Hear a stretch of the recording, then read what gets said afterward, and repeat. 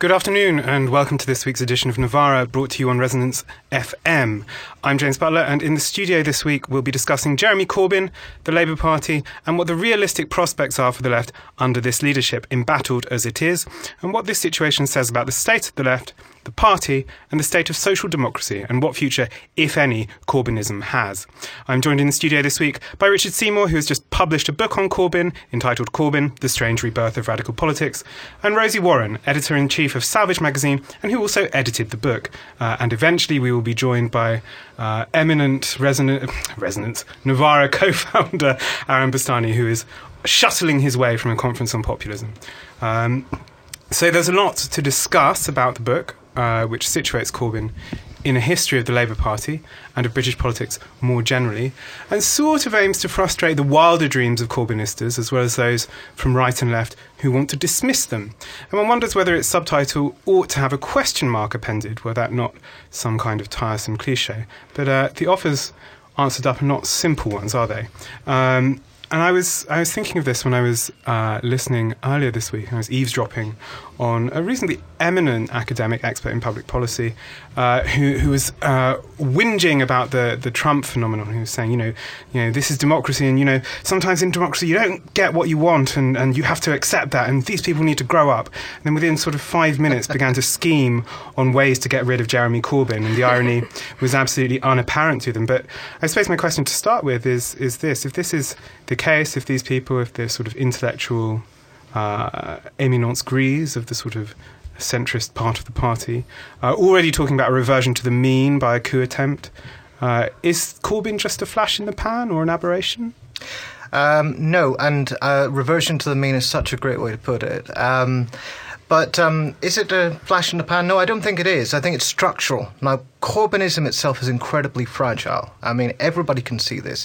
And I did a meeting the other night talking to Labour activists, and nobody's in any doubt about this, that it's at great risk, rather, of falling apart sooner rather than later. And at least by 2020, if Corbyn is unable to win the election by some strange set of circumstances. But nonetheless, it remains a structural phenomenon. Why? Because the conditions that made such a rapid surge possible are going to continue. The decline in voting, the decline in party identification, the decline in party membership.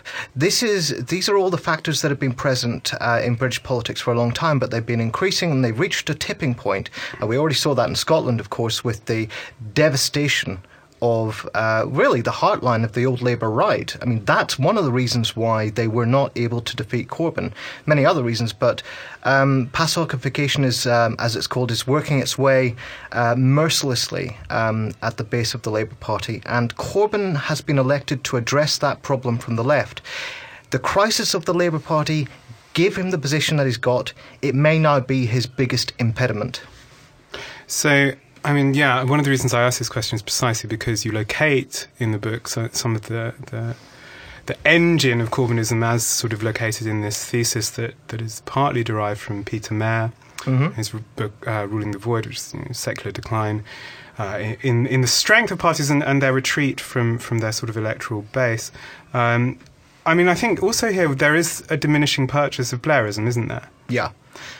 I mean, the Blairites are finished. It's the old Labour right who are really going to lead the offensive here. It's very interesting that Roy Hattersley, who was someone who saw himself as in the resistance against Blairism, albeit a rather ineffectual one, has been among the most truculent anti-Corbynistas, talking about reviving the coalition of the 1980s. I think these people are deluded, by the way. They will find their own way to build an anti-Corbyn coalition, but it will come organically from the situation, from the fact that Corbynism is very weak. But people like Tom Watson, who, keeps his powder dry and his knives whistle clean, and his voice low and courteous. He's not the one out there shouting on the backbenches, but I think people like him will be far more deadly than the Blairites or the backbench belligerati. I mean, there are other factors here, aren't there? And it makes it difficult to think about how it could be repeated. One, of course, is the Collins Review and everything that followed from it. One is the sheer weaknesses of the right's various candidates. I mean, they're really dreadful. And one of the things that actually is most striking about the introduction to the book is precisely you point out how utterly hollow they looked. In comparison to Corbyn. And perhaps we can talk a little about personality as we get through the show, and the relation of personality to politics generally, and how that works. Because sure, Corbynism is a structural phenomenon, and yet a lot of this seems attached to him very, very personally as leader, and that raises big questions about consolidation within the party. But I mean, that situation doesn't seem likely to be repeated. So I mean, perhaps one of the ways in here is to ask, what's the message you want to get to the sort of rather excitable Corbynites? Because it struck me the other day that I was talking on Twitter, which is always inadvisable, about the Corbyn sort of team's media relations, and their media relations really aren't great. They're actually really bad at doing things like meeting print deadlines, like very simple things that are just like the mechanics of operation in Westminster. And someone replied to me and said, yes, but we don't need any of that. You know, Jeremy's appeal is that he's, you know, he doesn't give in to that, and he's honest, and he's authentic, and he pierces through that. I think, well, yeah, sure. If you're the kind of nerd who'll talk to me on Twitter about politics, that's probably true for you. I don't think there are millions of people who'll. So I mean, what do you want the Corbynites to take from the book? I mean, there's a real dilemma here. He can't win on the terrain of news cycles, and yet they have to do it, and they have no choice. He's got to do a number of things that are mutually not exactly contradictory, but they're in some sort of tension. So, for example, he's got to rebuild the grassroots. Okay, he's already made a start of that, but let's be clear about this. The majority of the grassroots activists that they've recruited are not actually grassroots activists. They're relatively passive members. Second of all, they're not really uniformly left-wing at all, and we often make this assumption that they are red in tooth and claw. They're relatively politically open and indeterminate. So, you know, they could be made into socialists by someone having an argument with them, but that's really not what's happening. So there is that. But then the things that you need to do to build up the grassroots and energize them and radicalize them are not the same thing as the type of thing you need to do to win a media argument, to snuff out an emerging scandal, like, say, the anti-Semitism scandal or something like that. And they're not the same things in turn that you need to do to whip the parliamentary party into line. I mean, incidentally, one of the things I think we at Salvage would like to see is a Malcolm Tucker of the left. Corbyn's been far too soft on these people. Talk about politics of kindness. Yes, yeah, I don't think you're alone in that at all. I would have said, and I did say a year ago, that it wasn't possible for a socialist to lead the Labour Party. Yeah. And evidently I was wrong about that.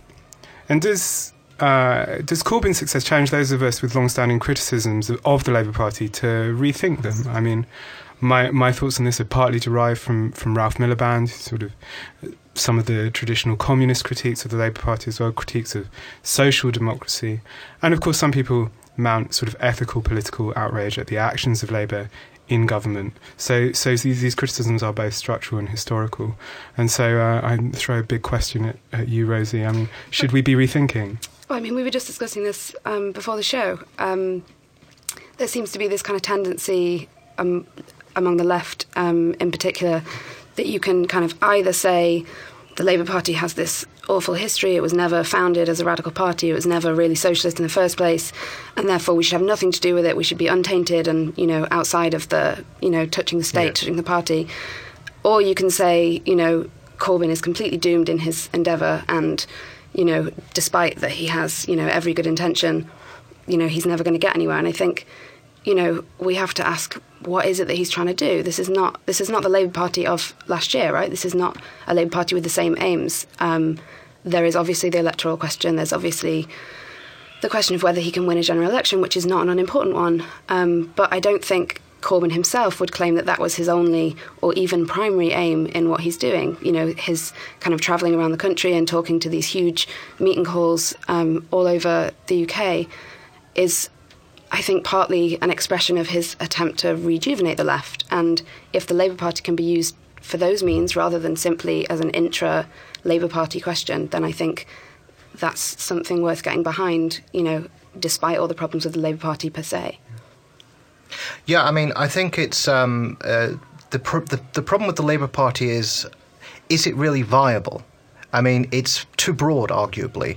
The tendencies represented in it have got really nothing in common with each other. The Blairites and certainly the old hard Labour right, the cold warriors who are still fighting those battles, they've got nothing in common with the Corbynites. They've got nothing in common with the younger members who are not quite Corbynites but have been radicalised by Climate Camp and Occupy and all the rest of it. So there's radically different cultures, different political styles at work, different expectations, different considerations as to what constitutes social power. If you're a Blairite, your starting point is the classic Labourist point of departure, which is you win an election. That's how you have power. And even if you have to give up most of your agenda, bar a few, ameliorative reforms, that's still some form of power. They even talk in terms of hegemony, sort of ripped off Gramscian language.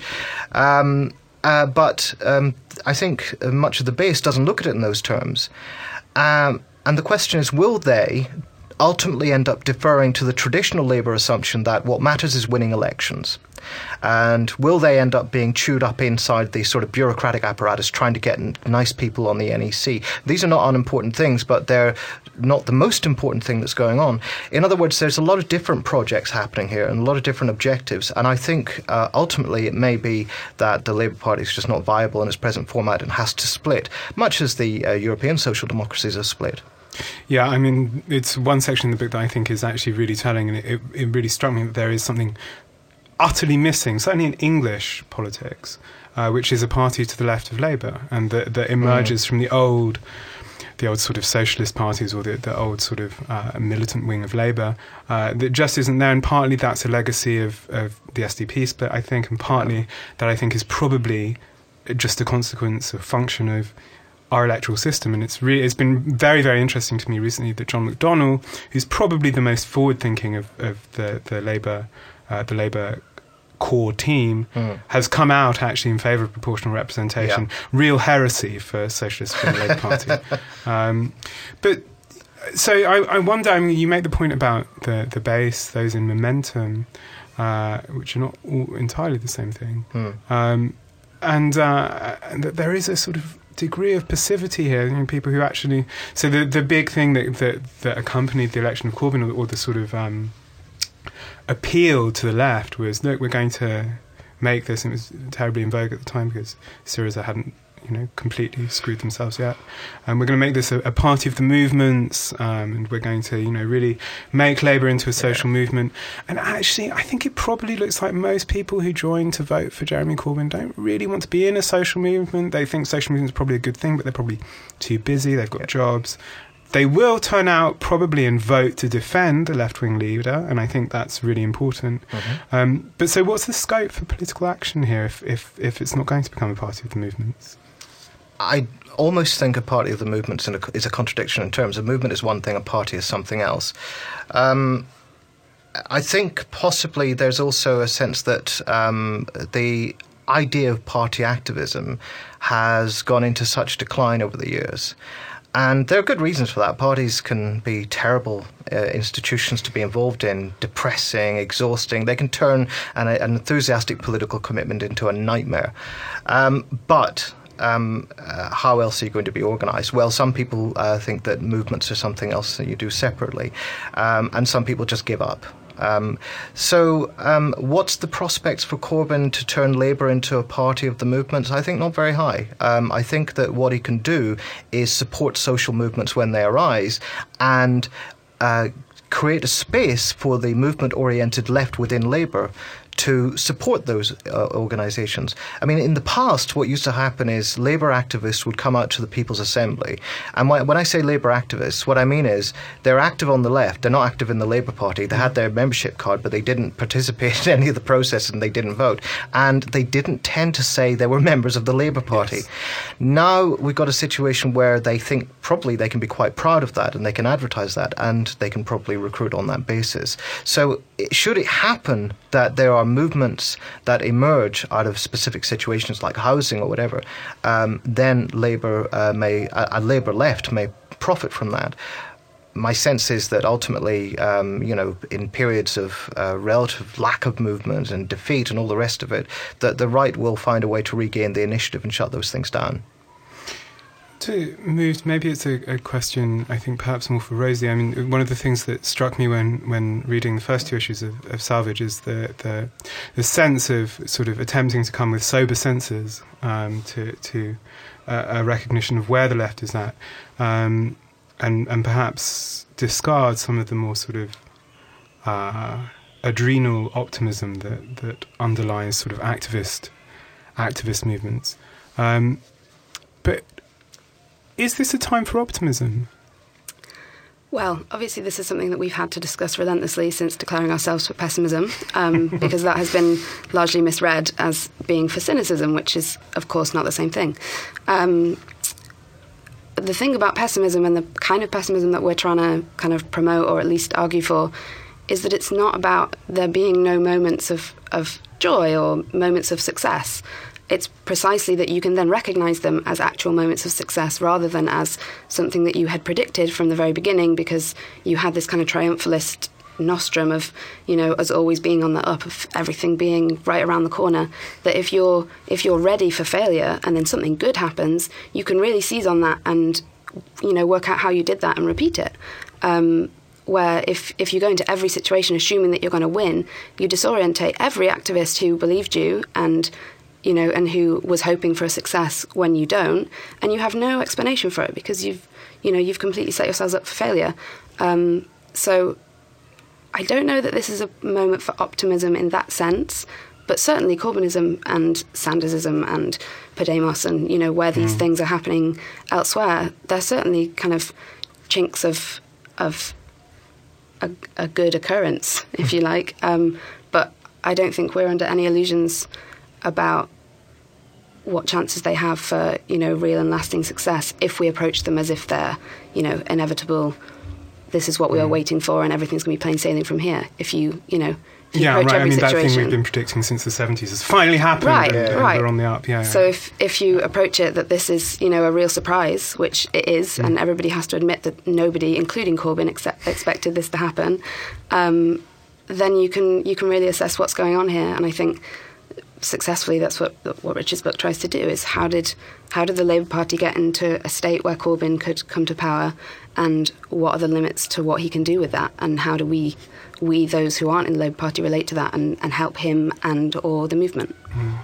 Yeah, I mean, one of the things that the book does very successfully is chart exactly these struggles between right and left in the Labour Party, and actually demonstrate quite how weak the left, and certainly the socialist left, has been within Labour really from its foundation onward.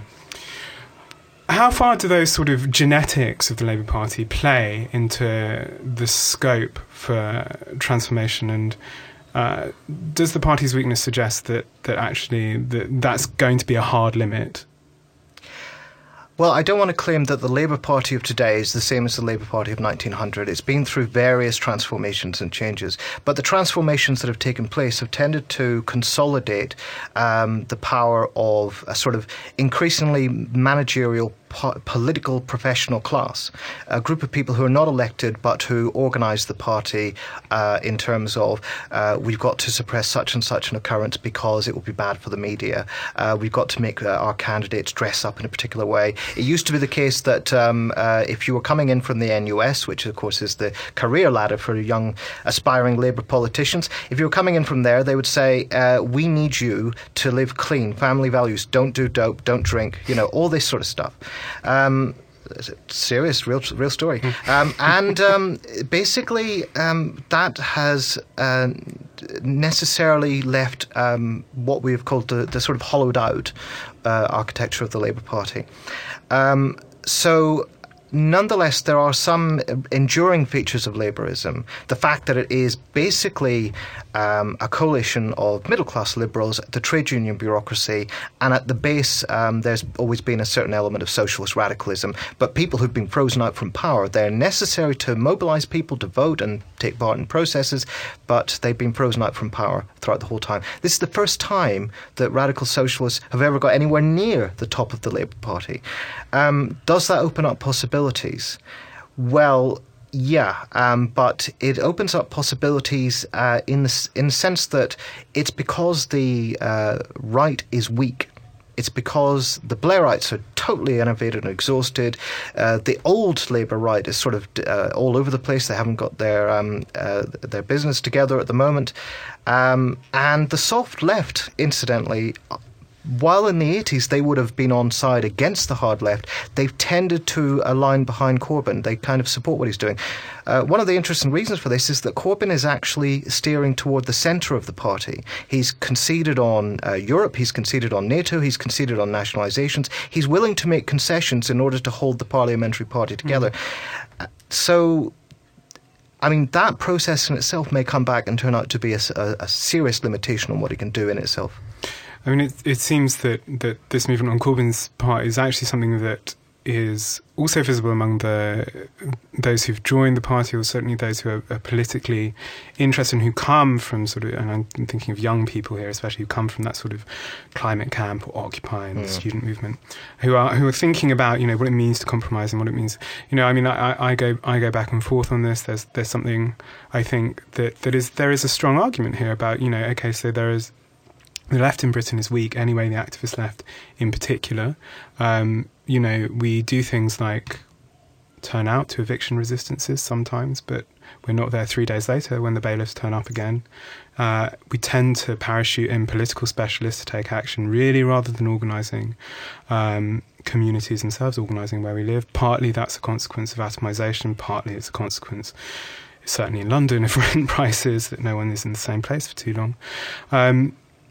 So people are looking at this and thinking, well, here's a way of being able to make decisions on a national level that actually could avoid having to turn out in the first place, having to exhaust oneself through the kind of, you know, relentlessly almost apolitical activism, in that it doesn't want to enter into a kind of a political choice in the sense that it doesn't want to take power. It wants to constitute itself as a counterpower through activism, wants to do that kind of thing, is extremely sceptical of parliamentary politics. It seems to me that there's been almost a sea change for a lot of these people who come out of the activist movements. I wonder sometimes whether it goes too far, whether they're too willing to make compromises in that sense, whether they're too willing to give up things that are actually quite essential. Conflict over Trident is maybe one of the interesting ones here. So, I mean, I've talked a bit about the Corbynite base there, but who are they? Why have they taken this trajectory? Okay, well, you can talk about two basic blocks here. First of all, you got the generation of 80s activists who were aligned with Militant or with the Bennites. And they have been through a lot. They've weathered all the traumas, the storm, and they bedded down. They hunkered down and they kept quiet. You know, they lost all the battles, and they still bear with them that particular cultural style, political style, which is actually one of their weaknesses. It's one of the reasons why they lost support from one of the reasons why the soft left turned against them and aligned ultimately with the Blairites. It's one of the reasons why younger members who were joining the Labour Party at that time were quite attracted to the idea of New Labour, because New Labour at one time was pitching itself as an attractive, modernising, democratising thing. Nobody would have predicted that by the time of 2015 leadership election, they would be calling for the elections to be cancelled. But nonetheless, the point is that that's that sort of kernel of it. And those of us outside the Labour Party underestimated the resilience of those networks, not least because they kept so damn quiet. Then, you know, you've got a number of sort of layers of people, and this is happening across most of the advanced industrial economies. It's happening in Latin America, it's happening in North America, it's happening in Europe, and so it's happened in the United Kingdom. Generations of younger people who were already inclined toward a kind of social liberalism, you know, for gay rights, you know, for abolishing the patriarchy and all the rest of it. And then there's the credit crunch and the ensuing period of austerity, and particularly the changes to higher education, and the fact that the old meritocratic fable that, you know, if you just work hard, you're going to succeed, and so on, that's taken out from underneath them. And I think they've been radicalised since that period of time. And then, of course, you can talk about a certain process, a germinal rebirth of certain kinds of radical ideas from the anti-capitalist movement onwards. This is culminating in a series of populist movements. I would hesitate to call Corbynism populism. It's not quite the same thing. But a series of populist movements like Podemos, Sanders, and so on. So that's the base of it. Whether they are conceding too much, I think that's, and yes, I think you're absolutely right that they are deferring rather too much to the idea that somebody can do it for them.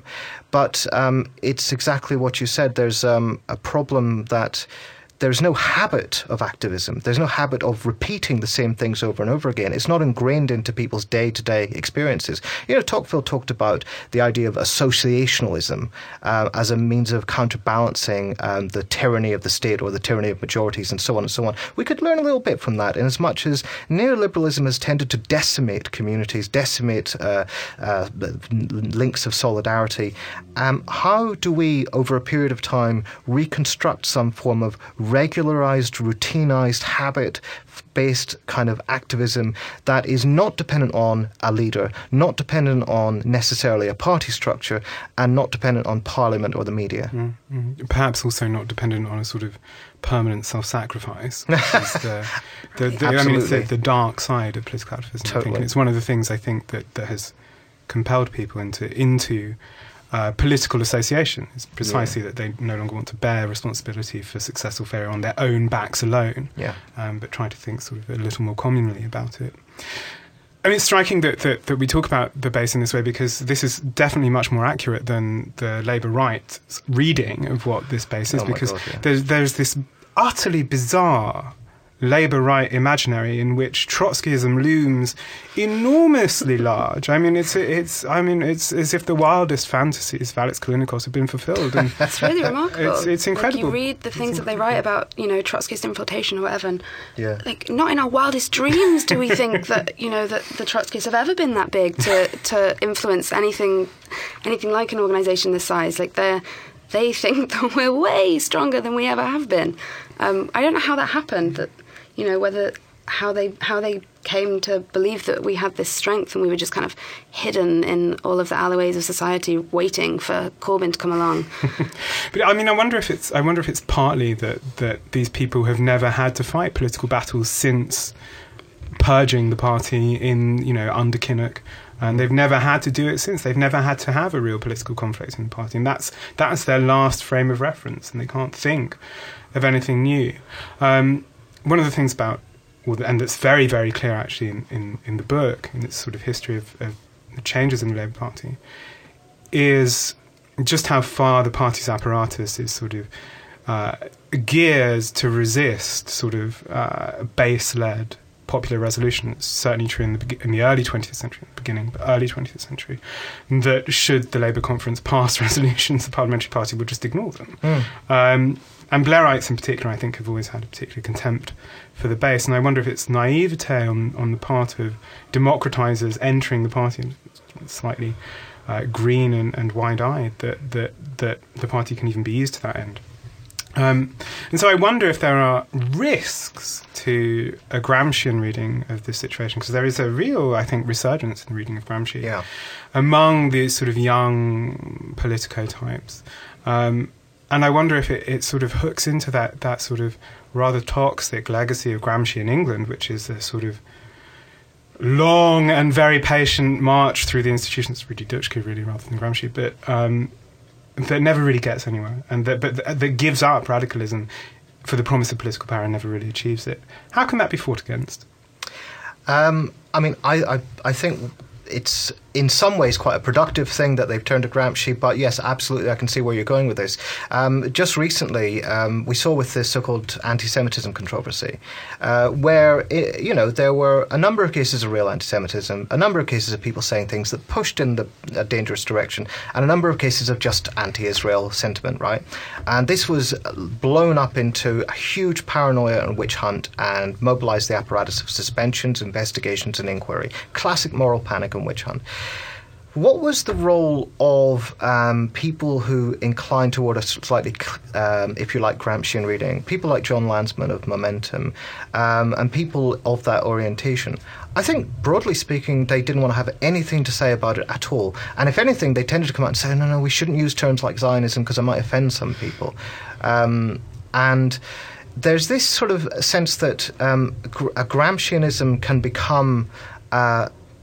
the sort of slow and long march through the institutions, all that stuff, and all the talk about forming coalitions can eventually mean doing what is necessary to ensure that you get 2 or 3 decent people on the NEC. In other words, it can become very institutionalised. I mean, as I mentioned earlier, New Labour is a past master at a kind of bastardised Gramscian language because they came out of a sort of a cultural interplay with Marxism today and Stuart Hall and all those lot. There are some dangers in that. That said, if they use it to think rigorously about what it would take to win, why is it that we're always too few? Why is it that the social movements are always based on some sort of coalition? How do you build a system of alliances, and how do you do it in such a way that you're not instrumentalizing sort of other groups, or not just condescending to them, but actually taking everybody's interests into account? If you think about it in those terms, I think there's a radicalized Gramscianism that could be useful in this context. But yeah, I can absolutely see the traps you're referring to. I mean, this takes me back, and maybe this is a time to talk about some of the ideas actually that are circulating in the Corbynite left.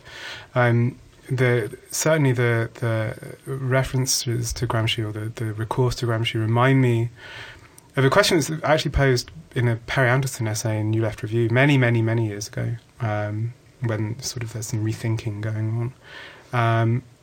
And he's thinking about, well, actually, how do you make serious political change in a country that isn't feudal, in a country that actually is a reasonably developed capitalist economy, and in which actually probably the way civil society works is a bit different in that actually you can conquer politics, but there are all these other institutions, and this is where I think some of the Corbynite complaints about the media have some base. Yeah. There are all these other institutions which work to produce a consensus against you. And so that question of hegemony is really, and maybe it's one of the things that ought to be borne in mind by sort of Corbynite intellectuals, is about the projection of political will over sort of, in an alliance with people who are not perhaps your natural allies, but which can project beyond itself a political programme. And that projection is conflictual, and perhaps that has been missed. But so I think that's there as well, and I think it's important to bear in mind. This is an age of distrust in experts, and that's partly a legacy of the crisis. It's partly a legacy of people saying, actually, we've solved economics. It's just a question of technical administration now. It's a crisis that has its roots in the Iraq War. It's a crisis that produces this thing called anti-politics, which is a bit of a variable term. How, I wonder, has this inflected the Corbyn base? Oh, okay. Well, I don't think that my starting point would be anti-politics, but you could say that there has been a growing disconnect from parliamentary politics. And we can see how that has worked out over the years. I think 2001 was the first election in which the majority of non-voters said they did it deliberately, right? It wasn't just, I couldn't make it, or I couldn't be bothered. These were people who just said, what is the point? These people are not talking to me. Why am I going to talk to them? So they didn't turn out to vote. And of course, there was a huge collapse in turnout in that election. I think for the first time it went to 59.5%. By 2005 election, after the war in Iraq had begun and the occupation had started to disintegrate into terrible violence, I think it was almost all non-voters were not voting out of protest. And when they were asked why, often they would say things like, well, look, they're like, Pepsi and Diet Coke. They're basically the same kind of thing. They're the same product. So they're not really talking to me. They're offering me a false choice. And this plays into what Colin Crouch calls post-democracy. The idea that essentially we have democratic institutions, but they've become something of a theatrical spectacle. So basically we have debates where professionals have chosen in advance what the topics will be, what kinds of questions will be discussed, and it's all discussed within a very narrow margin. And we have a voting system, but essentially once politicians get elected, they're not really accountable to electors so much as the state apparatuses and, of course, one another, because they've tended to form a kind of, if not a class, I think it's probably the wrong term for it, but a clique anyway. And so there's been this detachment from parliamentary politics. And yet, of course, we've seen with the SNP, and now we've seen with Corbyn, that the party form is not as dead as everybody likes to think. People will suddenly flock back to it if they think there's something worth fighting for. It's just that it's a very weak and fragile party form, not one sustained by any kind of regularised activism. As I've said, most of the people involved are passive. Ironically, that is exactly what the Blairite reforms of Labour were intended to achieve, to have a mass passive base of members who they assumed would anchor the party to the centre. More fool them. So, yeah, I mean, you can call it anti-politics. I would prefer to say that there's a crisis in the representative link. The representative link is broken down. And since you were talking about the media and the way the Corbynites complain about the media, I would say that the media are part of this, in terms of the representation of representation, the way in which the media supposedly reflects back to us what we're thinking, what we're debating. Most people, or at least a very large and growing minority, look at that and think, that's not what I'm thinking. That doesn't represent the way I feel about the world. And if anything, it's offensively biased. Hence the current sort of excitement about the BBC and Laura Kuenssberg. I think there are two other things to add. That in terms of the kind of role that the spectre of the youth have played in the whole thing, pre-2010, pre the student movement, pre-Occupy, there was this, particularly on the right, but, I think it made its way into certainly the Labour left. There was this, this spectre of this like apolitical, apathetic youth that, no longer cared about politics because they were consumerist and, they'd bought the lie and, we couldn't appeal to them anymore. And then the student movement happens and obviously, there are hundreds of thousands of students that are furious and, that it should have put it to rest. And instead, this new spectre has come up of this millennial who is this naive, idealistic dreamer, particularly in the US, but I think within, the Corbynistas are being accused of this as well. So the kind of turn on a dime of the youth being kind of demonised as these apathetic letdowns who, aren't, don't appreciate their vote and aren't turning out for elections because they, they don't know they were born and, these mythical privileged young people who, are actually have the worst, the first time having worse living standards than their parents, them being turned into these, these idealistic, naive dreamers. And they've obviously become Corbyn's core, these people flooded into the Labour Party. More people joined the Labour Party in, I think, immediately after Corbyn's election and in the run-up to it than are in the Conservative Party in total, which, is worth remembering. And also that when Corbyn was elected, there was this vitriol against them that, you're ruining our party, you're coming in and you don't understand, leave the adults to it. We knew what we were doing, we had Miliband and he had his stone and we were all, we'd worked it out and now you're coming in and you're wrecking it and you're ruining it and we're never going to get elected on this basis. And so you've suddenly gone from, asking young people to come out to suddenly blaming them for their own interest in politics. Yes. And the other thing to go back to is this thing we were saying about personalities. I don't think it was just an anti-politics, anti-representation or that there was no difference between the parties, but there was no difference between the people. They were all the same Blairites, essentially. And then Corbyn comes along, and the thing that everybody says about him is he's this really genuine, really straightforward, you know what you're getting with Corbyn, and he's a really nice guy. Yeah, like almost alarmingly so, right? I kind of want there to be some vice. Actually. Yeah, this is one of the things that we've said. That his politics of kindness, is useful in a particular way in countering the kind of social sadism that has become so rampant, but it's also limiting in that he can't go on the attack. And I think I've been asked so many times since Corbyn got elected if I'm going to join the Labour Party, as if, suddenly my entire politics are going to change. And there's this, I think, this misunderstanding that the only way that you can be of use to Corbyn, the only way to support him is to join and be part of this Labour apparatus, which is actually, incredibly undemocratic, and that you would be, your influence on that will be very limited anyway. That actually, I think that those who support Corbyn's aims and ideals on the outside, can be much more useful in being the attack dogs, in, being completely vicious in whatever outlets we have against the people that Corbyn feels he can't. So I think, I think that's all part of the anti-politics. I think that's true. I think there's a real difficulty here, and it's maybe actually also a difficulty in some of the media strategy. I don't want to dwell on this too long. From Team Corbyn is that to recognise that actually you have to build something that isn't just your spokesman delivering something to journalists, but has outriders, has people who are at arm's length, who can go and do things that you can't do, and who can actually fight a rather broader battle in that term. I want to stick with ideas for a moment, because it really struck me when I was reading John McDonnell's speeches. Again, intellectually I find John McDonnell a bit more interesting actually than Corbyn. He's a curious man, sort of actually probably has a longer engagement with sort of ideas outside of the Labour Party, partly because, of course, he, just as a constituency MP, has Grow Heathrow in his constituency, sort of long-term, sort of eco-anarchisty project there. Very, very supportive of it, in fact. But it struck me that some of his stuff, this panel that he's appointed, his rather futurist orientation, socialism with an iPad, was slightly cringy.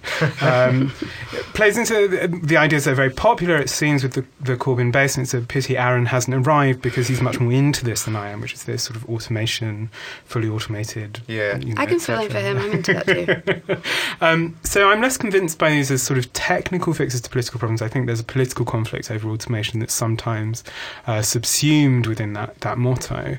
But they seem the first steps to grasping a wider economic problem. And I guess the way I want to phrase it is thus: what do you do about Port Talbot? And this has been really difficult, I think, for Labour to deal with. What do you do with these old industries? How are you going to deal with them? Can a synthesis of these ideas help? Thank God I don't try to answer that question. But I have some suspicions about this, and I'll air those if you like. I think, by and large, the idea of going back to a sort of corporatist settlement, propping up lame duck enterprises in the hope of making them competitive on capitalist terms, that's not going to work. But there's something to be said for, in some instances, conversion. And in some cases, it would just be useful to have intervention to stop job losses being such an utter catastrophe, and to enable transition to other forms of employment, and to support new forms of employment, to support green employment, for example, investment in green jobs. I mean, it's not a question of one specific thing, like how do we intervene in Port Talbot now? It's a question of the wider policy mix. If you haven't got a policy mix in place that enables you to intervene and to support jobs and all the rest of it, then it's not going to work. The other thing, of course, is that to my knowledge, there hasn't really been a successful Keynesian program ever in the United Kingdom or anywhere, and I think that we certainly can't bank on the idea of going back to 1945, that glorious moment when everybody was being rationed and had rickets and everything. But we can't go back to that time, and we can't wish capitalism into a more healthy sort of phase so that it can sustain a big welfare state. There's not going to be any gain without some sort of sacrifice and loss. Somebody's going to have to take a hit. Hopefully, by and large, it'll be the rich, but some of it might have to come out of the pockets of the middle classes, and I hope they're listening. I imagine they probably are, yes. Way to alienate all of the listeners. Yeah. I mean, I think this is good, I wonder. These all seem like, it's interesting for me because there's a bit of heresy hunting that goes on with the sort of Corbynite base, which is, abandonment of traditional socialist programs, and is that a good thing? The abandonment of the traditional socialist program. I think rethinking is always good. I think, not relying on nostrums that haven't worked ever in the past is always a good thing. I think what Corbyn's doing is really smart. I think he is playing the long game. I think he's recruiting some really smart, and McDonnell, obviously, who I agree is clearly the more interesting of the two of them, as much as I'm very much on Corbyn's side, just to be clear.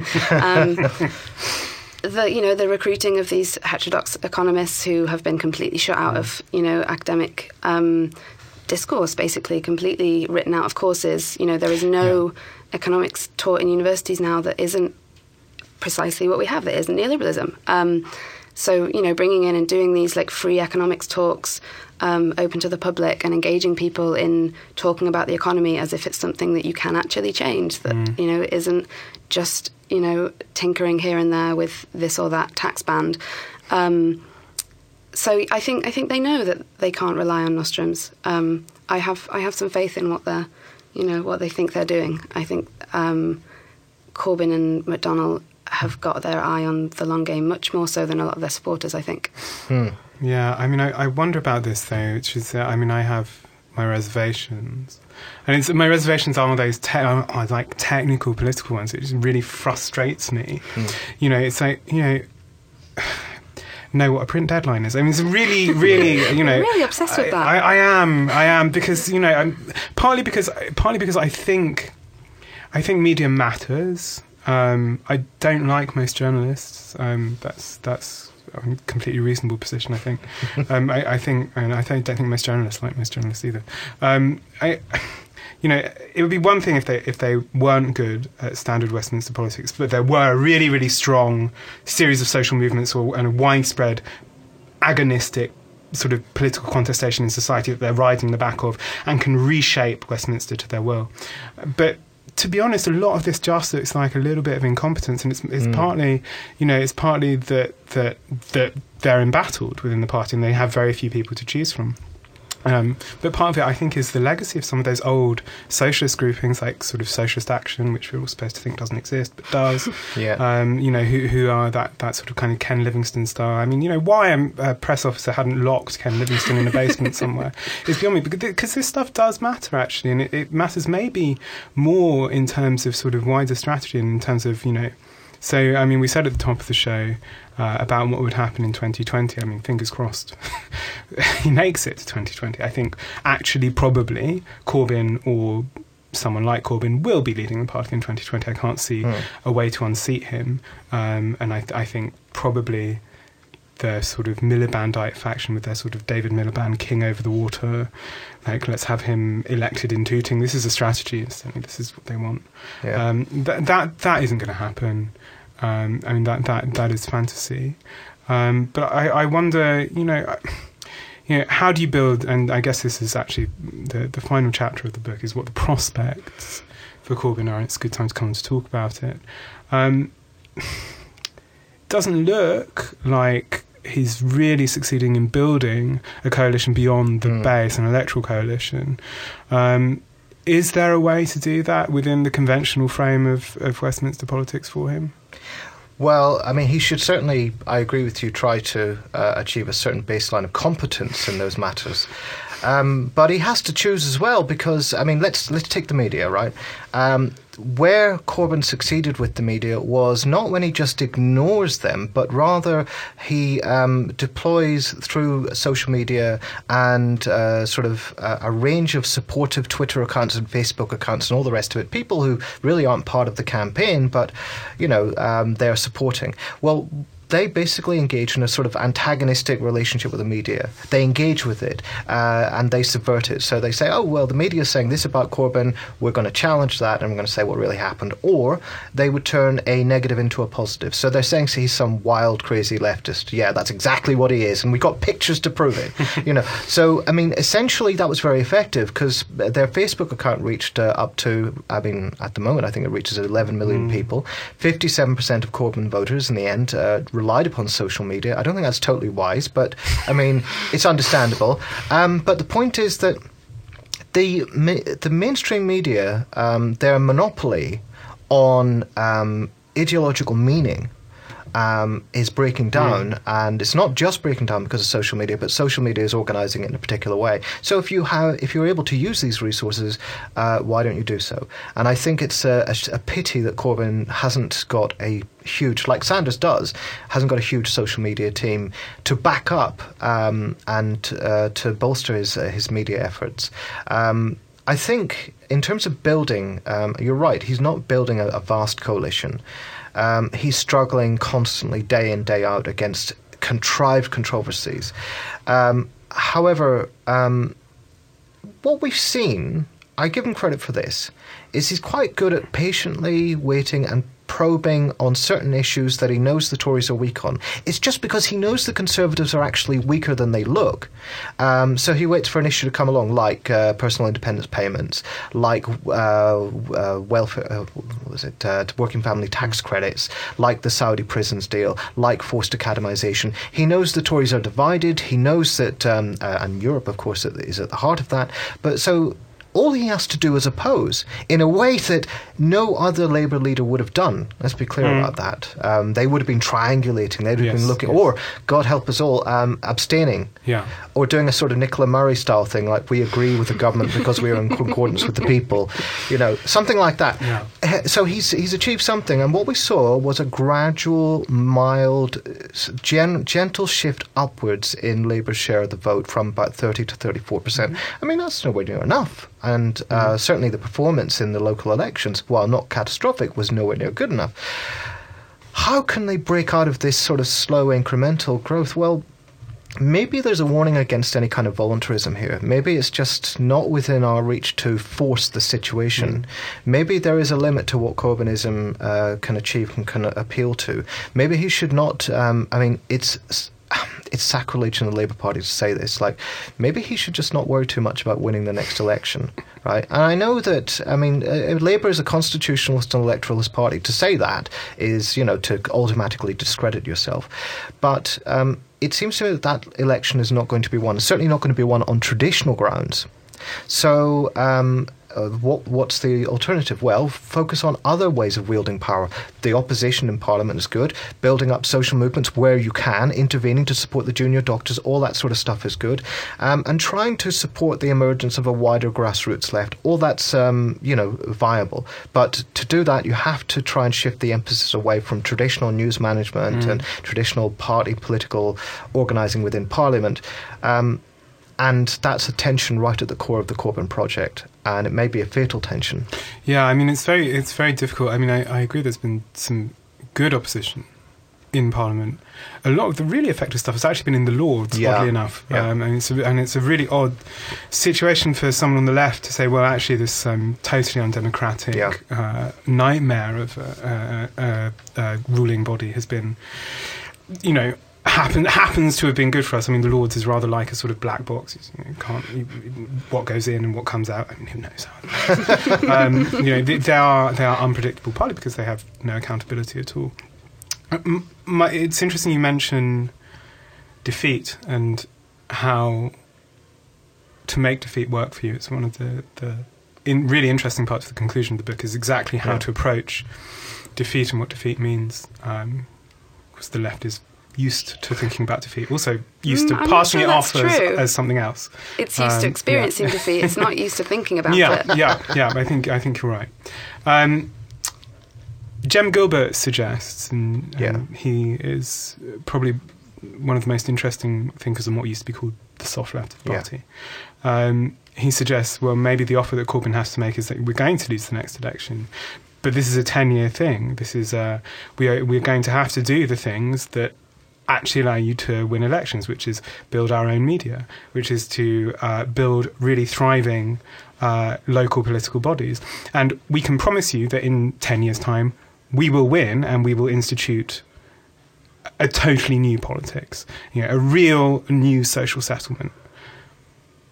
Is that offer enough to the centre of the party? And you're never going to convince a Blairite. But can that offer be made to the centre of the party in such a way that they'll accept it? And what else does it entail accepting? I mean, one thing we haven't talked about is the relationship between the centre of the party and local councils who behave utterly abominably. We're sitting in Southwark. Southwark is a notoriously disgusting Labour council. Its leader, Peter John, particularly revolting. Is that really where we're going? I don't think so. I think that the centre is willing to put up with Corbyn for the time being because they have to, and they don't have an alternative. I mean, after all, the right had 3 candidates in the election. They couldn't even get one bland candidate between them. So they don't have the ideas, the energy, the initiative. They're not going to be able to do it. But they're not going to accept a sort of offer either because they don't think in those terms. I think the idea for them of an ambitious, far-reaching project of transformation is not what they're in it for. They certainly, I think, from the centre of the party, you could talk about social justice. They believe in all sorts of sort of policies to mitigate poverty, but they're broadly, they broadly accept the terrain of neoliberalism. They accept the terrain of market-based solutions, and it's about mitigating the worst aspects, effects and aspects of that. And of course, for some of them, representing their union within Parliament and sort of giving a sort of broadly Labourist politics. So in terms of a transformative politics of the kind that Jeremy Gilbert wants to support, I think that the soft left and the hard left of the Labour Party are the constituency for that, and that's why they need to be open to reaching out beyond the Labour Party, far beyond it. And one of the things we haven't really talked about, I don't have time now, is some of the cleavages here, which are less examined. Urban versus rural, really difficult one for actually the Labour Party to get their heads around, also much of the left. So southeast versus the rest of England, that's a hugely important one. Cosmopolitan versus traditional. And Britain itself, which looks like it's still in its sickbed and might still expire in the course of the next decade. That, I think, is something that will be used against them in an electoral campaign. Going to have to overleap that, unfortunately. What I'm going to ask you in closing is, much of our audience are the kind of people who think, I'm on board with the Corbyn thing. I'm not sure it's really going in the way that I would want it to go. What are the best things that someone like that can be doing? Should they join the Labour Party, do you think? Should they be doing something else? I think that's purely a tactical judgment. I wouldn't join the Labour Party, but then after everything I've said, they wouldn't have me. I mean, don't forget, they wouldn't take people who have been politically sort of polyamorous enough to have voted for the SNP or the Liberals, for God's sake. So anyway, no, I don't necessarily think you have to join the Labour Party to be effective. I think we need to marshal our forces, keep our powder dry. We don't have to be constantly active. We don't have to be constantly building new projects. I think one of the problems is we're constantly engaging in these dynamic, exciting new projects that go nowhere. We don't always have to do that. We can do that where there's sufficient sort of opportunity and resources and all that fits together. But in the meantime, we can be doing a number of things. One is we can be rethinking. Thinking is a good thing. And 2, we can be trying to collaboratively develop the ideas upon which we will reconstitute something like a viable, habitable left. And in that context, it would be a good idea if we learned the virtues, not particular to the left, of humility and generosity in interpreting one another, which and shed the old sort of habits of sectarianism and denunciation.